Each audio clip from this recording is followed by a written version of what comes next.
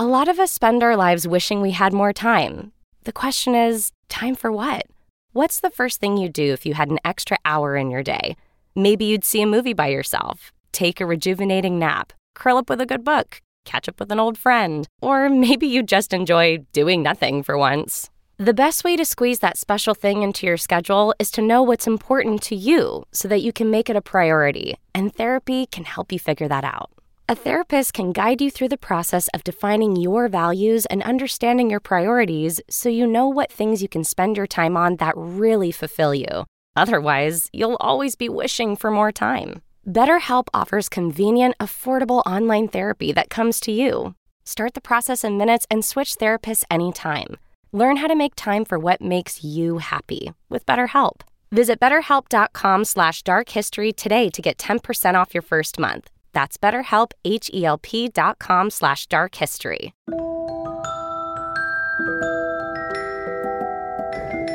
Hi friends, how are you today? I hope you're having a wonderful day today. My name is Bailey Sarian, and this is the Dark History Podcast. Welcome, how are you? I hope you're having a fantastic day. If you're a curious cat like myself, then come on this journey with me and let's learn something new together. Story time! Who's ready for story time? Okay, welcome, sit down. So, when I first moved to Los Angeles, it was kind of a bit of a culture shock, to be honest. Come to find out when moving here that a lot of people out here in Los Angeles tend to do some cocaine. And I'm so sorry to out you, Los Angeles, but god damn, you've got some white stuff hanging out your nose. You know? Yeah, you know.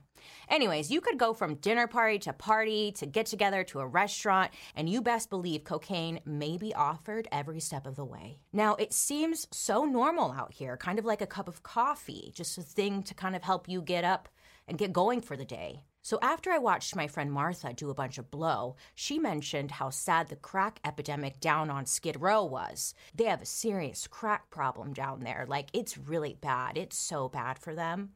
And I was thinking to myself, well, what's the difference, Martha? Because you're like 90 pounds and you haven't slept in 3 goddamn days. I think that's a problem, but sure, girl. So a thought came into my noggin. Well, what is the difference between crack and cocaine? One seems, at least we've been told, it's way more dangerous than the other, right? And well, after some Googling, I came across the honest truth. There is basically no difference between crack and cocaine. Huh? How can this be? Why the different names then? I mean, I had so many questions and honestly, not many answers. It turns out, though, I didn't know a damn thing, and my bet is maybe you don't either. What if I told you the death of an American basketball player on the rise would be the catalyst for some of the most aggressive and toxic drug laws the nation had ever seen? What if I also told you that 22% of the world's prison population is from the United States? What if I also told you you could save a bunch of money by switching to Geico? I mean, crack, it's cheaper. Okay, so where do we begin? Let's go on a journey with a girl I know named Cocaine. Sounds kind of romantic, huh? Cocaine. All right, how did coke or cocaine get introduced to Americans in the first place? Well, most Americans were introduced to cocaine in 1884, where it was being used as like a local anesthetic because it was hard to come by or honestly just expensive. But in turn, using the cocaine was more of a risk than it was a benefit because it was like addictive and it was easy to give an incorrect dosage, which nobody wants that. So it kind of fell off in the medical world. But there was a use for it. It was fun. It stimulated the brain, it gave you energy, it put you in a great mood, helped numb pain, and overall just made you feel so much better. I mean, sign me up. You don't have to tell me more. In the late 1890s, cocaine would be used in products, cures, and medicines that you could easily purchase from your Sears and Roebuck catalog. It's how people would shop back then. Sears Roebuck catalog? It was like an Amazon, but in print. We've all probably heard the rumor that Coca-Cola actually had cocaine in it. Well, that's because it was true. I mean, it did. And honestly, that's why no one drank Pepsi. Not only that, cocaine was in so many different items throughout this time. There was hair treatments claiming to cure your baldness, hemorrhoid cream, for that thing, medicine for toothaches, cough drops, cigarettes with cocaine mixed in. I mean, honestly, take me back. It just sounds like a good time. People didn't even think twice about it, but also this was just a different time when you could just make wild claims like, hey, cocaine helps with your hair growth, and nobody was fact-checking that, It was just a good time. It's kind of like today, sugar being in everything. Back then, they were just throwing cocaine into everything. In 1906, the Pure Food and Drug Act was passed, which essentially meant businesses needed to let consumers know what's in the product you're eating/drinking. Also, disclose any potential dangers with ingredients, like cocaine, which again, it wasn't regulated, and they couldn't back up the bold claims they were putting out there to consumers, that it was going to help with your sore throat. I'm sure it would, a little, but they couldn't actually prove it.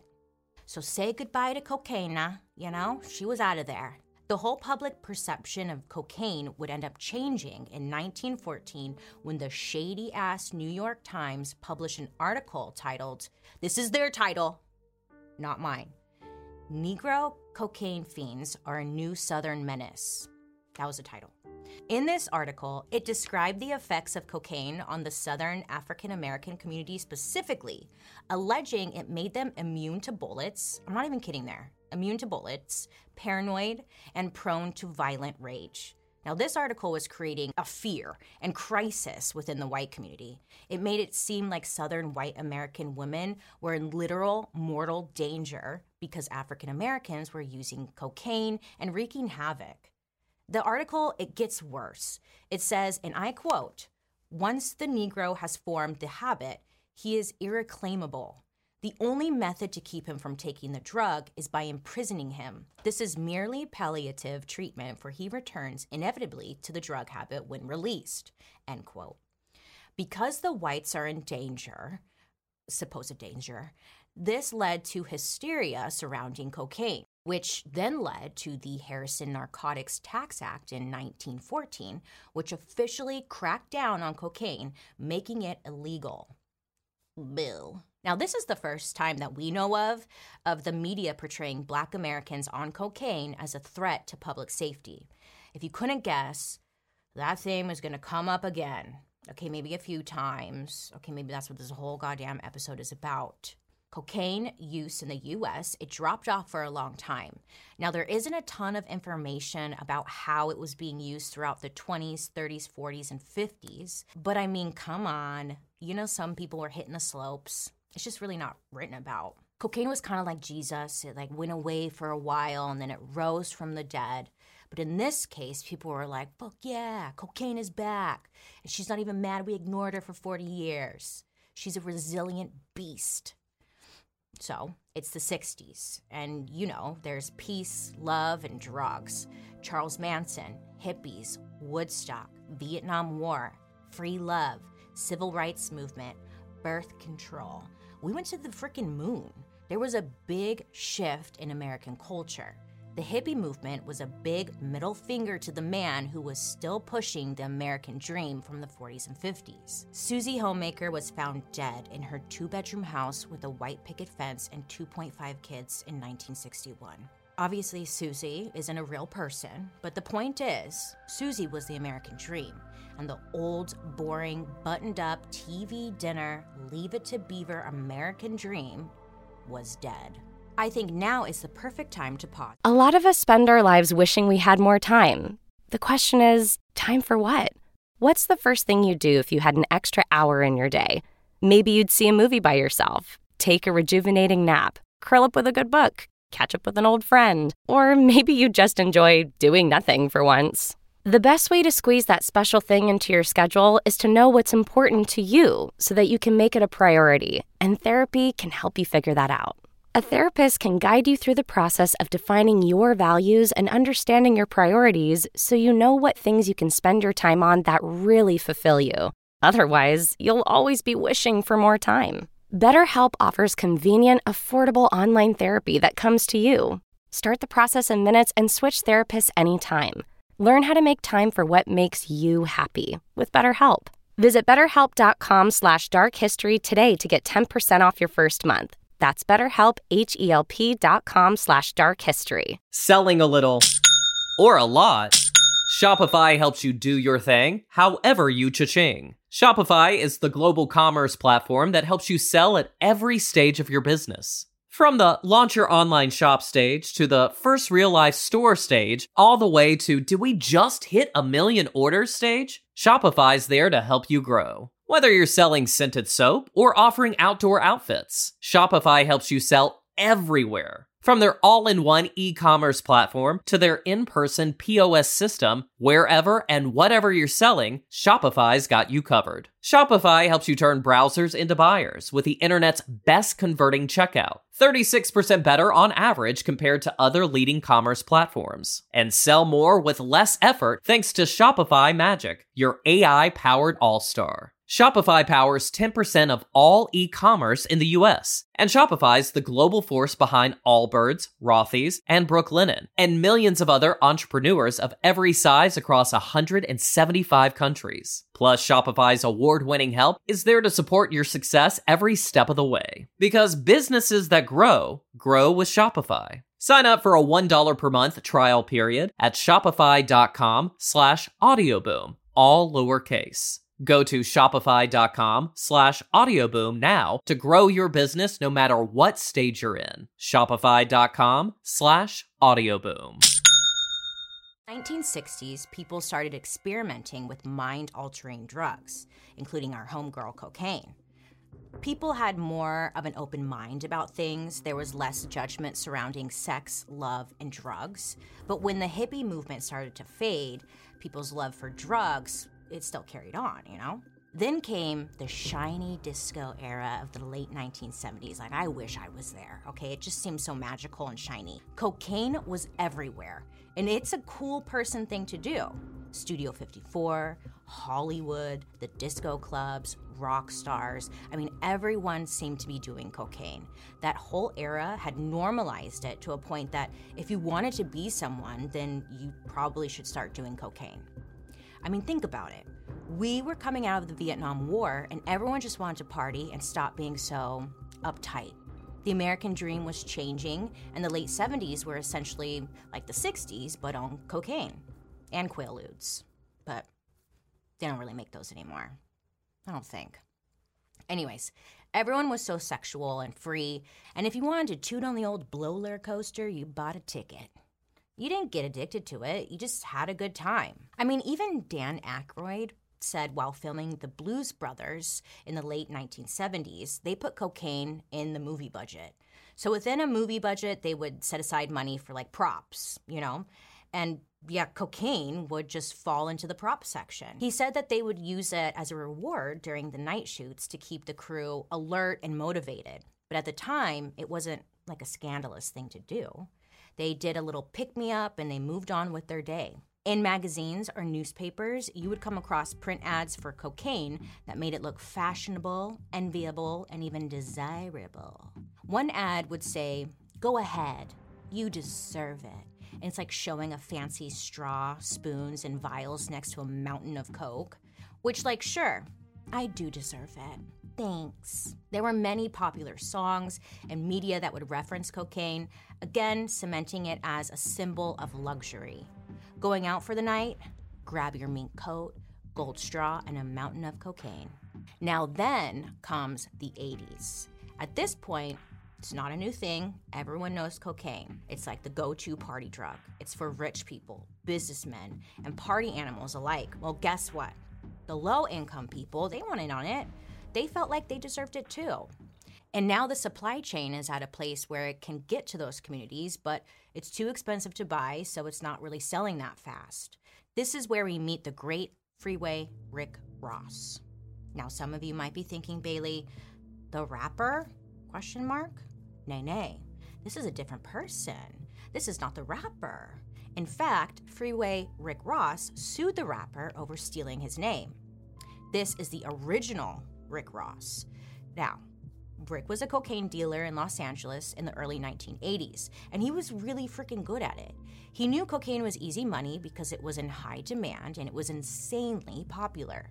Well, by this time, smoking cocaine had become more common. It was also called freebasing, but in order to freebase it, you had to cook it up and prepare it so that it would smoke properly. Well, Rick learned that some people were making their cocaine last longer by mixing it with baking soda, which would create small rocks of cocaine. So Rick decided he would just pre-bake his cocaine and sell what he called ready rock, or what we know as crack cocaine. With crack cocaine, the high was similar to regular powdered cocaine, but I guess it hit quicker, was more intense. Downside, the high lasted for a shorter amount of time. It had a similar effect as the injectable cocaine that was used medicinally in the early 1900s. The only reason the effects are different is because snorting something just doesn't get absorbed as fast as smoking or injecting something. Ready Rock was a huge hit. Ross's business was so successful by 1982 that he was moving $3 million worth of cocaine every day and 1,000 pounds per week.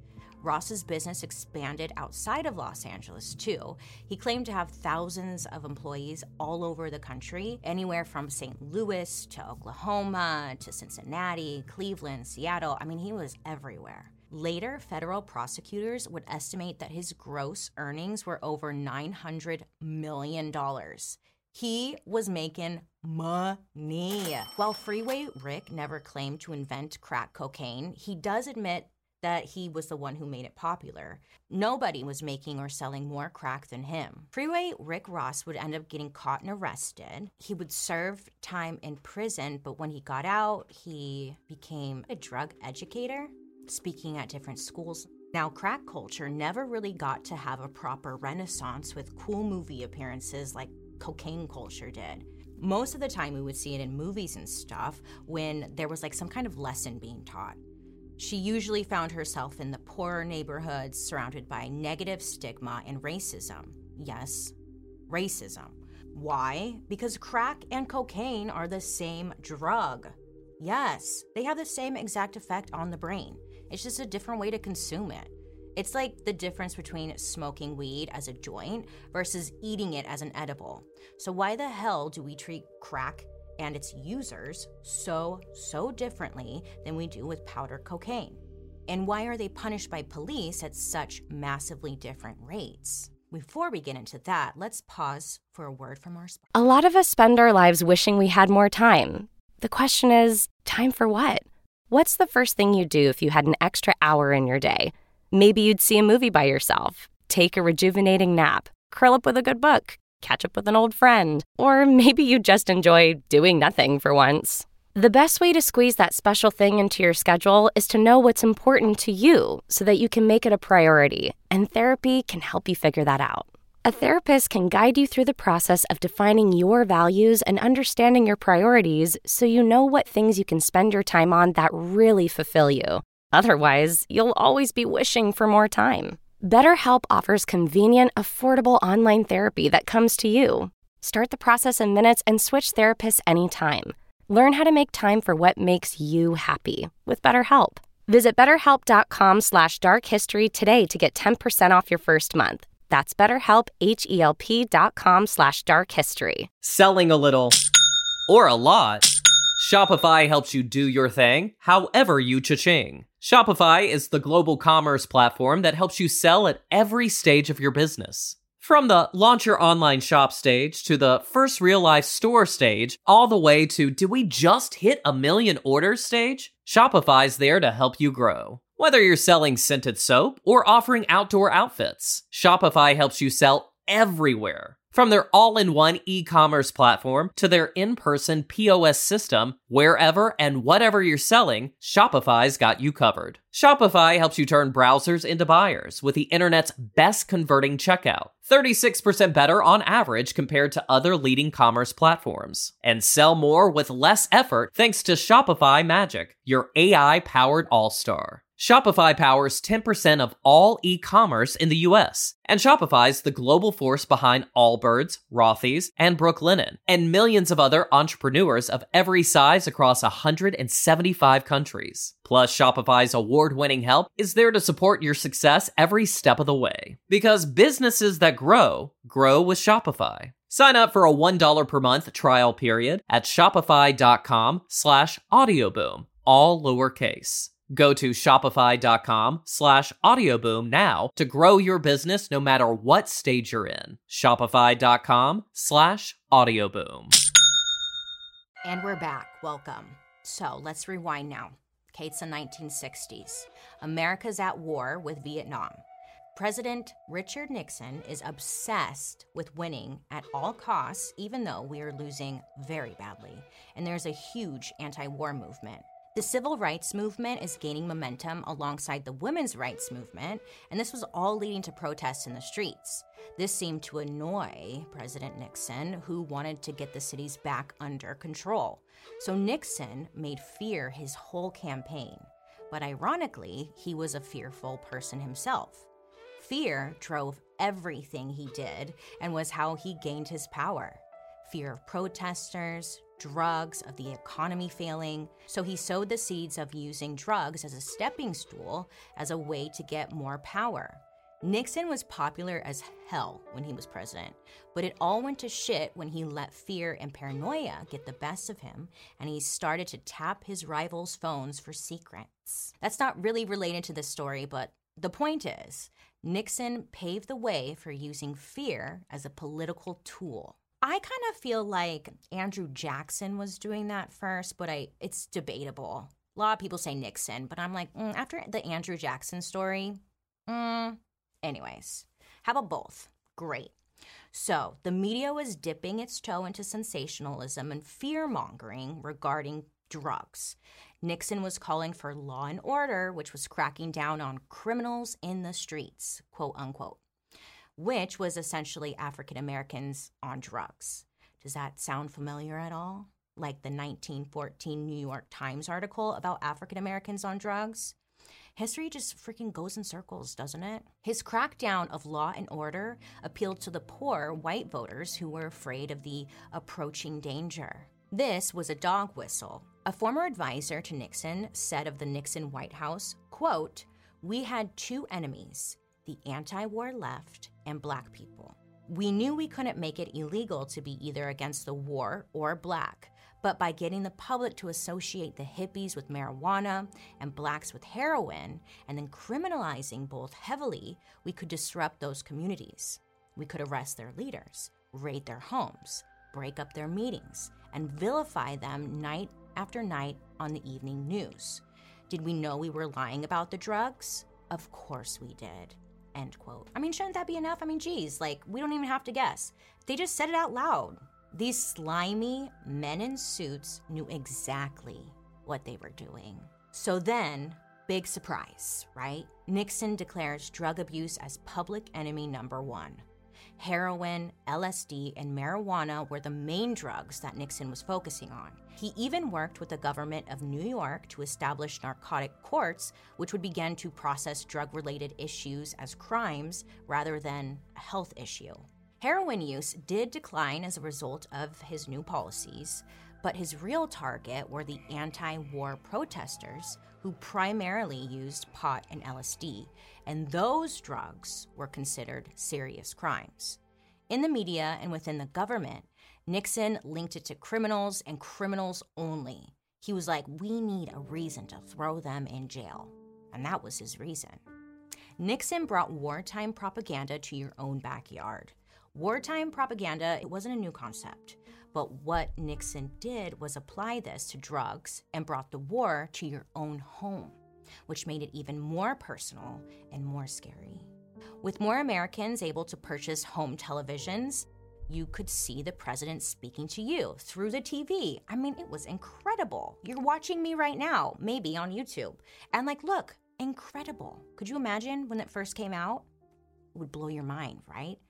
So everyone's getting TVs, and you could see the civil rights movement happening right there on your TV.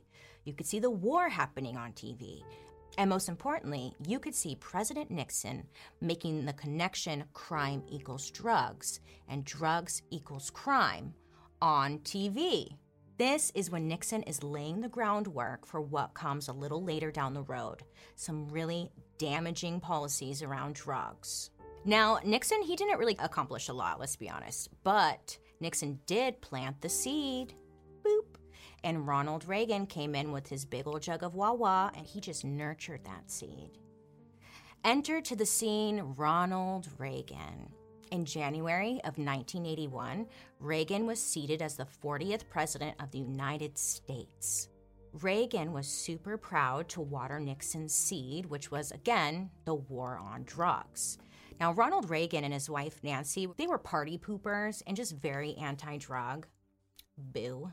The panic about crack in the mid-1980s started because it was a drug associated with Black people and the inner city that seemed to be spreading into white suburbs. But these concerns weren't just coming from white people.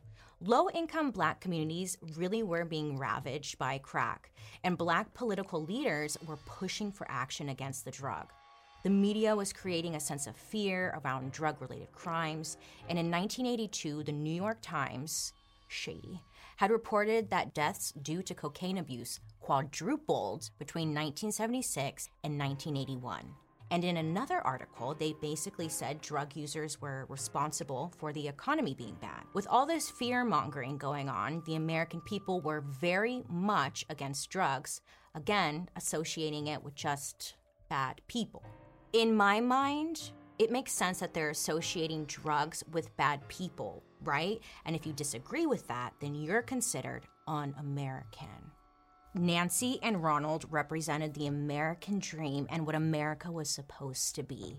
The country kind of went off the rails during the 60s and 70s, which, like we mentioned, were the complete opposite of everything Nancy and Ronald stood for, and they wanted to reclaim America.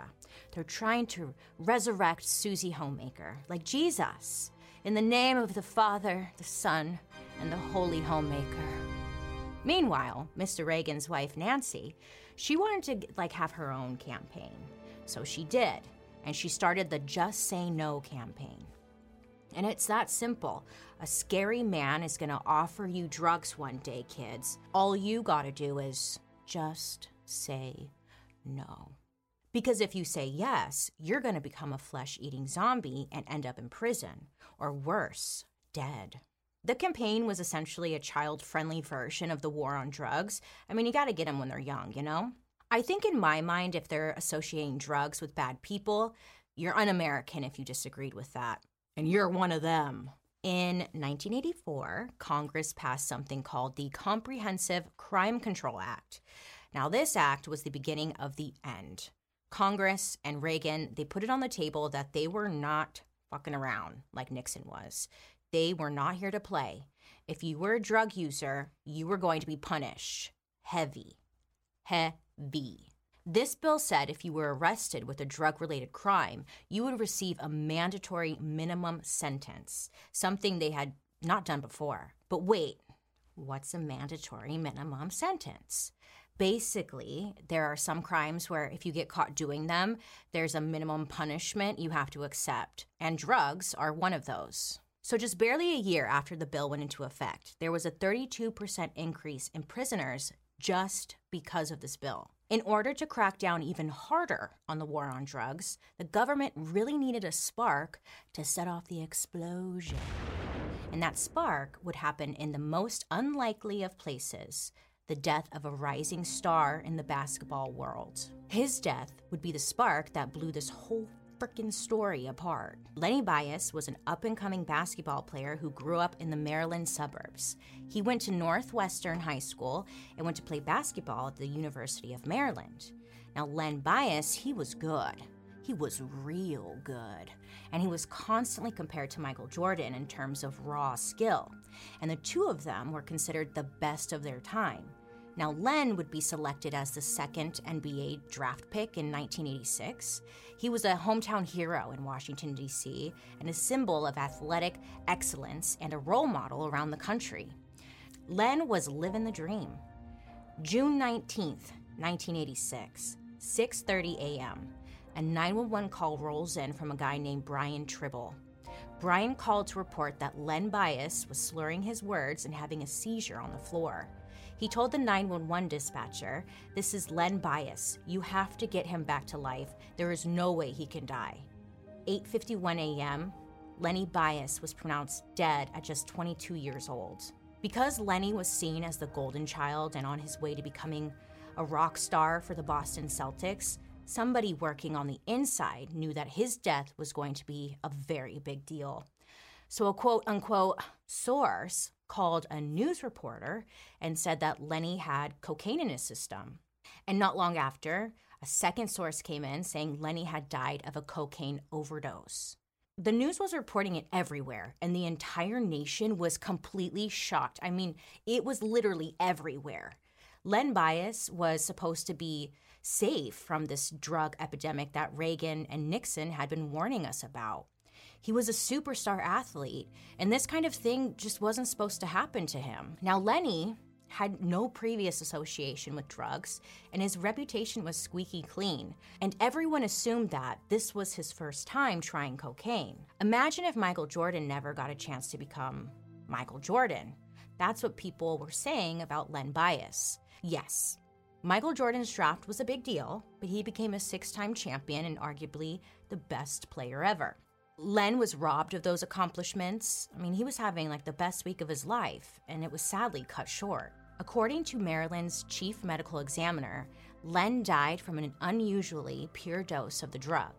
Now, rumors are going around, and lots of people are saying that Lenny never did drugs. He didn't even drink at the club. So this whole story, complete shock. And there was one report that came out saying that Len had done crack cocaine instead of powder cocaine. Now, this was untrue, but it seemed to get a lot of traction. From that one report, TV networks, they started airing segment after segment about the dangers of crack and cocaine. They would say that it was crack that killed Lenny when it was really cocaine. But by then, the damage, it was already done. Len's death sent shockwaves through the nation and throughout Congress because crack was no longer just in the inner city. It was creeping into suburban people's life, and the danger was everywhere. Even though Len had used cocaine, they still made it all about crack and also saw it as an opportunity to write new laws that would be even tougher on crime. And now, let's hear a word from our sponsor. A lot of us spend our lives wishing we had more time. The question is, time for what? What's the first thing you'd do if you had an extra hour in your day? Maybe you'd see a movie by yourself, take a rejuvenating nap, curl up with a good book, catch up with an old friend, or maybe you just enjoy doing nothing for once. The best way to squeeze that special thing into your schedule is to know what's important to you so that you can make it a priority, and therapy can help you figure that out. A therapist can guide you through the process of defining your values and understanding your priorities so you know what things you can spend your time on that really fulfill you. Otherwise, you'll always be wishing for more time. BetterHelp offers convenient, affordable online therapy that comes to you. Start the process in minutes and switch therapists anytime. Learn how to make time for what makes you happy with BetterHelp. Visit BetterHelp.com/darkhistory today to get 10% off your first month. That's BetterHelp, HELP.com/darkhistory. Selling a little or a lot, Shopify helps you do your thing, however you cha-ching. Shopify is the global commerce platform that helps you sell at every stage of your business. From the launch your online shop stage to the first real life store stage, all the way to did we just hit 1 million orders stage? Shopify's there to help you grow. Whether you're selling scented soap or offering outdoor outfits, Shopify helps you sell everywhere. From their all-in-one e-commerce platform to their in-person POS system, wherever and whatever you're selling, Shopify's got you covered. Shopify helps you turn browsers into buyers with the internet's best converting checkout, 36% better on average compared to other leading commerce platforms. And sell more with less effort thanks to Shopify Magic, your AI-powered all-star. Shopify powers 10% of all e-commerce in the US, and Shopify's the global force behind Allbirds, Rothy's, and Brooklinen, and millions of other entrepreneurs of every size across 175 countries. Plus, Shopify's award-winning help is there to support your success every step of the way. Because businesses that grow with Shopify. Sign up for a $1 per month trial period at shopify.com/audioboom, all lowercase. Go to shopify.com/audioboom now to grow your business no matter what stage you're in. Shopify.com/audioboom. Months after Len's death, Congress passed the Anti-Drug Abuse Act of 1986. 2 months it took to pass this bill. Can you think of any other bill that has passed in 2 months? No offense, but can you even think of any bill? What was the urgency? Well, essentially, this act would give any drug-related crimes harsher punishments and longer sentences to an unheard degree. What's the point of even going to court now? A little piece of crack? Bam, prison. Even if you're just holding it for a friend.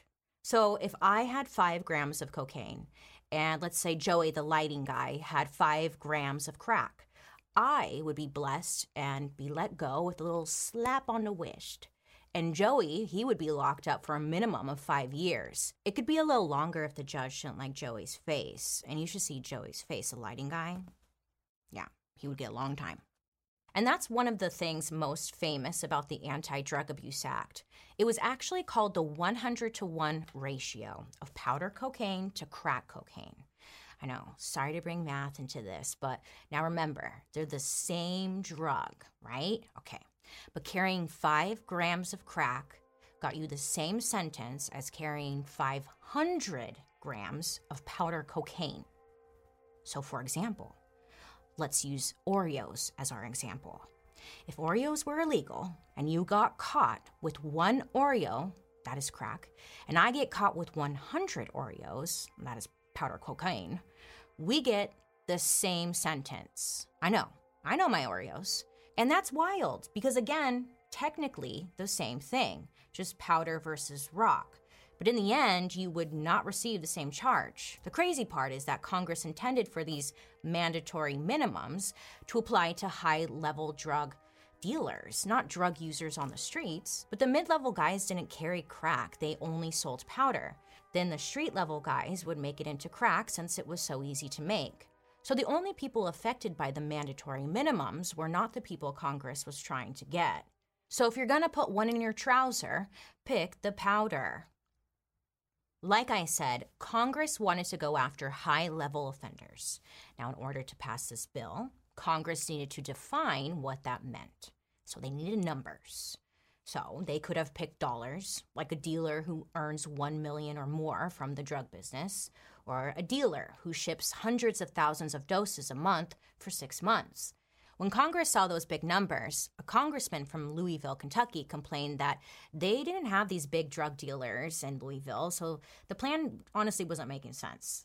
Unfortunately, the congressmen from the other states did not say, Ron, look, no disrespect, but big dealers don't go to Louisville to do an international drug deal. It's nothing like Miami or Los Angeles or, New York. You should be glad you don't need this law in Louisville. Instead, the other members of Congress were like, yeah, Ron's right. $1 million and drug business doesn't make any sense. It needs to be a smaller number. That's when they turned to a consultant named Johnny St. Valentine Brown Jr. That is quite the name. It's really cute, actually. Johnny St. Valentine? That's a cute little name. Anyways, he's not a good person. In short, Johnny would be the main guy to recommend how harshly to punish people with drugs. He came up with his own system, the 100-to-1 ratio, which we mentioned just a bit ago. This guy essentially said crack should be punished more harshly over cocaine. In other words, he's probably doing massive amounts of cocaine. Come on. All right. Because of this bill, arrests from drug-related crimes shot up to their most dramatic rates in history from 1986 to 1990.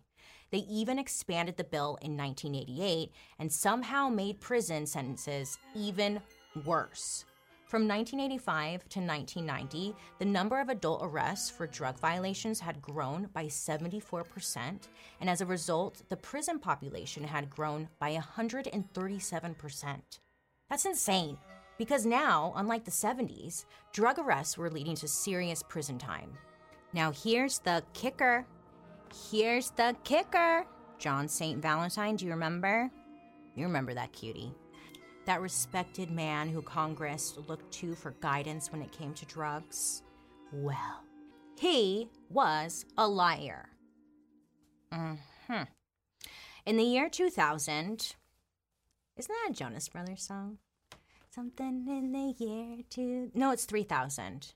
Anyways, in the year 2000, Johnny would be sent to federal prison for lying about graduating from Howard University and also about his qualifications as a pharmacist. Johnny, he even typed up some fake letters from judges to help him out of this lie he had cooked up. To put it simply, the numbers used for the Anti-Drug Abuse Act were provided by some dude who faked his whole career. He held no expertise, nothing. Other than being a good liar, I guess we can give him that. Bravo, man. After all, he was an undercover drug cop. He has to be a good liar, I guess. His fake expertise was used to create policy that has affected hundreds of thousands of Americans, and it was a total sham. But a lot of these policies are still in effect today. Let me ask you this. How come if you want to work at McDonald's, you have to get a background check? But Johnny St. Valentine over here, he just waltzed his way right into Congress and literally changed how this whole country approached drugs. Ba-da-ba-ba-ba, ain't that some shit? Welcome to Incarceration Nation, where we provide you with an unlimited array of prison cells and bad meals. There is free healthcare, though. That's a bonus. The war on drugs had increased court cases and prison sentences in a very large way. More arrests, more time in prison, overpopulation, poor prison systems. It was a domino effect of just pure uncut shit. By 2016, the United States was home to 22% of the entire world's prison population. It wasn't a problem with one group of people or one law. It was a full-on systemic issue. But wait, what's a systemic issue? Research shows the ugly cycle of some people being born in a low-income area that is considered, quote-unquote, high crime. So it doesn't get any public funding to get fixed up. And the people in that area don't have access to basic services and job opportunities, so they turn to whatever they can or whatever they have available to them, which is often selling drugs. They are making do with what they have. And then unfortunately, some get caught doing so and they get arrested. And because of all these stupid laws and mandatory minimums or whatever, they don't really get a fair chance at having their case reviewed fairly in court, so they were forced to take a plea bargain, which lands them in prison. Then while in prison, there are no resources to rehabilitate them and help them to reintegrate into society that doesn't include selling or using drugs. They are then released right back into the situation they were in before, but now they can't seem to get a reliable job because McDonald's does background checks. So what the hell are they supposed to do? It's just this endless hamster wheel of bullshit. It's like, thanks, Johnny. Let's think about where we are right now. We have this idea of what crack is in our heads, and it's really based on racism and fear that's been spoon-fed to us. Black versus white, crack versus cocaine. Cocaine always seems to be like this rich person drug, and crack is the poor person drug. The New York Times labeled black people as cocaine fiends. Nixon hated protesters and tried to criminalize the civil rights movement. Reagan ran with Nixon's baton. Then Len Bias died from cocaine overdose, which allowed the government to push for new laws that changed the United States into Incarceration Nation. So, that is where we're at. But A lot of us spend our lives wishing we had more time. The question is, time for what? What's the first thing you'd do if you had an extra hour in your day? Maybe you'd see a movie by yourself, take a rejuvenating nap, curl up with a good book, catch up with an old friend, or maybe you just enjoy doing nothing for once. The best way to squeeze that special thing into your schedule is to know what's important to you so that you can make it a priority, and therapy can help you figure that out. A therapist can guide you through the process of defining your values and understanding your priorities so you know what things you can spend your time on that really fulfill you. Otherwise, you'll always be wishing for more time. BetterHelp offers convenient, affordable online therapy that comes to you. Start the process in minutes and switch therapists anytime. Learn how to make time for what makes you happy with BetterHelp. Visit BetterHelp.com/darkhistory today to get 10% off your first month. That's BetterHelp, HELP.com/darkhistory. Selling a little or a lot, Shopify helps you do your thing, however you cha-ching. Shopify is the global commerce platform that helps you sell at every stage of your business. From the launch your online shop stage to the first real life store stage, all the way to did we just hit 1 million orders stage? Shopify's there to help you grow. Whether you're selling scented soap or offering outdoor outfits, Shopify helps you sell everywhere. From their all-in-one e-commerce platform to their in-person POS system, wherever and whatever you're selling, Shopify's got you covered. Shopify helps you turn browsers into buyers with the internet's best converting checkout, 36% better on average compared to other leading commerce platforms. And sell more with less effort thanks to Shopify Magic, your AI-powered all-star. Shopify powers 10% of all e-commerce in the US, and Shopify's the global force behind Allbirds, Rothy's, and Brooklinen, and millions of other entrepreneurs of every size across 175 countries. Plus, Shopify's award-winning help is there to support your success every step of the way. Because businesses that grow with Shopify. Sign up for a $1 per month trial period at shopify.com/audioboom, all lowercase. Go to shopify.com/audioboom now to grow your business no matter what stage you're in. Shopify.com/audioboom. Hi. So get this. In 1989, 1 out of every 4 Black men aged 20 to 29 were either in prison, on probation, or parole. Then, in 1995, those numbers were updated, now showing that it was 1 out of every 3. 1 out of 3.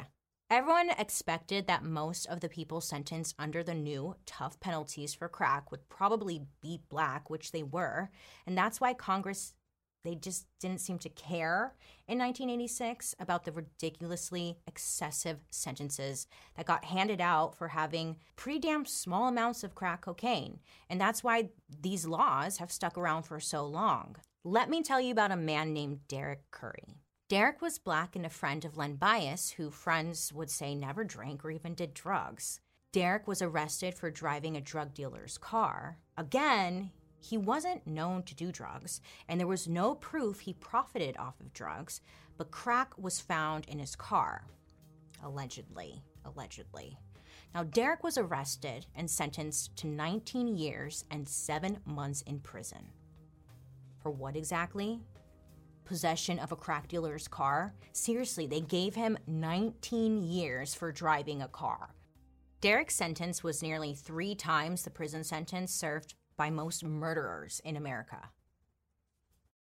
Yeah, this is why the 100-to-1 ratio thing is so fucked up, because it's so reactionary and based on bullshit media hype. Meanwhile, the real and dangerous criminals aren't punished with the same scrutiny. I mean, you see it on my Monday uploads. We're judging. Now, I wanted to be fair here, so I was looking for, someone to compare to Derek's story. So I came across Lindsay Lohan's story.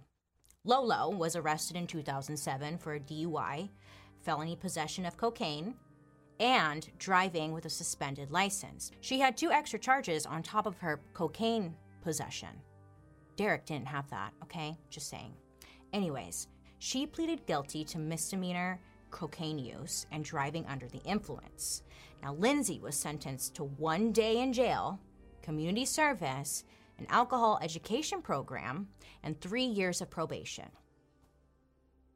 Now, I'm not saying let's all go after Lolo, but when we look back at Derek's sentencing, come on, what the fuck? Cocaine versus crack. This, my friends, is just a little small example out of the sea of people in prison for these small crimes. Everyone else is out running around just doing cocaine like nothing. Because of the growth of how many people are arrested, it leads to the private prison industry, which is a whole nother topic. This has turned into, honestly, a money game. It's providing funding for police departments and the private prison system. It gives politicians the moral high ground in that they know what's best and that we have to give them the power to make the decisions to fix the crisis. Spoiler alert, they created the crisis, and it's just this endless cycle of crisis. Politicians are like, look at how many bad people we caught, though. We're doing such a great job. We're safe because all the bad guys are locked up. Look, we're doing great things for you. If we had done this earlier, Lenny Bias might still have been alive. Derek and Lolo's stories are pretty typical for many decades to come throughout our country. But in 2010, the Fair Sentencing Act was passed, which reduced the sentencing between crack and cocaine offenses from 100 to 1 to 18 to 1. Remember the whole thing earlier about the Oreos? Okay, well, instead of it being 1 gram of crack for every 100 grams of powdered coke, now it's 1 gram of crack for every 18 grams of powdered coke. Many have pushed back, saying the only reasonable sentencing ratio is 1 to 1 because these drugs are essentially the same freaking thing. But as of right now, this is where we're at. So once again, if you're gonna put one in your trouser, pick the powder. Cocaine and crack should catch the same amount of flack. Oh, just filled with rhymes today, too. Look at me go. Wow. Well, in 2011, they tried to make the Fair Sentencing Act even more fair by attempting to overturn sentences for those who received, honestly, very ridiculous sentences for drugs they had on them. Or in Derek Curry's case, just being in the freaking wrong car. So in May 2020, the Supreme Court of the United States tried to decide if they should overturn old sentences. And I know what you're thinking at home. Yes, they should, right? Yes. No questions asked. You know, it gives us a little hope for our future. But this is America, and they were like, nope, not today. Earlier this year, June of 2021, the U.S. Supreme Court ruled that people arrested for crack cocaine could not get their sentences reduced. So the Fair Sentencing Act means moving forward, it's 18 to 1, but anything in the past, they just have their blinders up. They're like, nope, don't see it. Which, that sucks, because America's just one complicated bitch. Not even. She's one frustrating, awful bitch. Well, where is she now? As in cocaine. As of 2020, police still make over 1 million drug possession arrests countrywide each year, many of them leading to long-term prison sentences. So how are we supposed to change our perception of crack versus cocaine when every possible example of the drug in movies it's always powder cocaine? Most of the times in TVs or movies, crack is used like it's a punchline, or it's like someone doing bad things, you know? And there's rarely a crackhead redemption story. But on the other side, there's plenty of stories where cocaine is glorified, or the hero does cocaine and just makes it work. Scarface, American Psycho, Wolf of Wall Street, Boogie Nights, Fear and Loathing in Las Vegas, Talladega Nights, The Departed, Goodfellas, all of the Tarantino movies. They make that shit look fun, honestly. And on top of that, what do all of these movies have in common? I'll give you a hint. They're all whiteys. Just saying. I just observed it. I think the point of all of this is to say that crack and cocaine are the same thing. Crack existed for only a couple of years before they started making these insane laws against it. And I think based off of what we've learned here today, these laws seem very racially charged and mainly affecting poor communities that were typically communities of color. Pretty much from the start, we have all known that the war on drugs hasn't done what it was supposed to do. It didn't reduce crime, it created more of it. It didn't reduce drug use because, shocker, you can't tell drug addicts to just say no. The powers that be had an agenda when they made these laws. They were criminalizing drugs so they could look even cleaner, making you constantly think of dark and scary drug dens next to someone in a suit with a family, smiling and reassuring you it's all gonna be okay. co-opting drug users to inflate their own importance and gain more political leverage. We don't fall for that shit anymore. Okay, we do. We still do, let's be honest. And whoever was in charge, the political parties saw an opportunity to use this as leverage to arrest them all and put the crack users in jail. Even though everyone was doing it, and everyone knows that these laws don't actually fix anything. Even traditionally conservative places like Mississippi and Texas have had judges rule that these laws are unjust, yet nothing seems to change. They needed votes, and they needed an enemy to unite against, and these policies are still in effect today. Imagine how many people they could have helped if instead of using all that money for police and prisons, they put it towards, public health. Which is like the real issue here, you know? Actual rehab. Just an idea. Tune in next episode when I get a Nobel Peace Prize for solving this problem in 40 minutes. Well, friends, here we are at the end of this podcast episode. Normally, I like the idea of leaving you with some closure or maybe a thought-provoking sentence. But after much thought, honestly, I've got nothing for you. Crack and cocaine, they're the same thing. We've said that over and over again. I think you get it.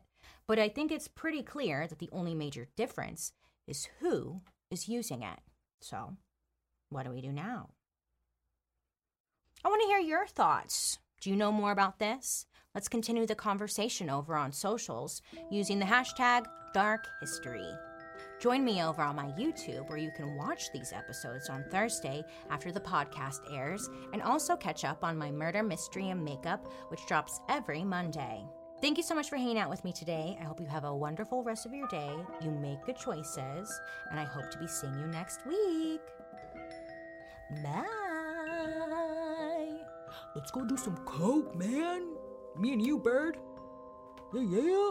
This podcast is executive produced by Bailey Sarian, Chelsea Durgan from Slash Management, and Fanny Baudry from Wheelhouse DNA. Producer, Lexi Kiven, Daryl Christian, and Spencer Strassmore. Research provided by Ramona Kivett and Jed Bookout. Writers, Jed Bookout, Michael Oberst, Joey Scavuzzo, and me, Bailey Sarian. And I'm your host, Princess of the Dark, Bailey Sarian. A big thank you to today's historical consultant, David Allen Skalansky and Eric Sterling. Dark History is an Audio Boom original. Selling a little or a lot, Shopify helps you do your thing, however you cha-ching. Shopify is the global commerce platform that helps you sell at every stage of your business. From the launch your online shop stage to the first real-life store stage, all the way to do we just hit 1 million orders stage, Shopify's there to help you grow. Whether you're selling scented soap or offering outdoor outfits, Shopify helps you sell everywhere. From their all-in-one e-commerce platform to their in-person POS system, wherever and whatever you're selling, Shopify's got you covered. Shopify helps you turn browsers into buyers with the internet's best converting checkout, 36% better on average compared to other leading commerce platforms. And sell more with less effort thanks to Shopify Magic, your AI-powered all-star. Shopify powers 10% of all e-commerce in the US, and Shopify's the global force behind Allbirds, Rothy's, and Brooklinen, and millions of other entrepreneurs of every size across 175 countries. Plus, Shopify's award-winning help is there to support your success every step of the way. Because businesses that grow with Shopify. Sign up for a $1 per month trial period at shopify.com/audioboom, all lowercase. Go to shopify.com/audioboom now to grow your business no matter what stage you're in. Shopify.com/audioboom.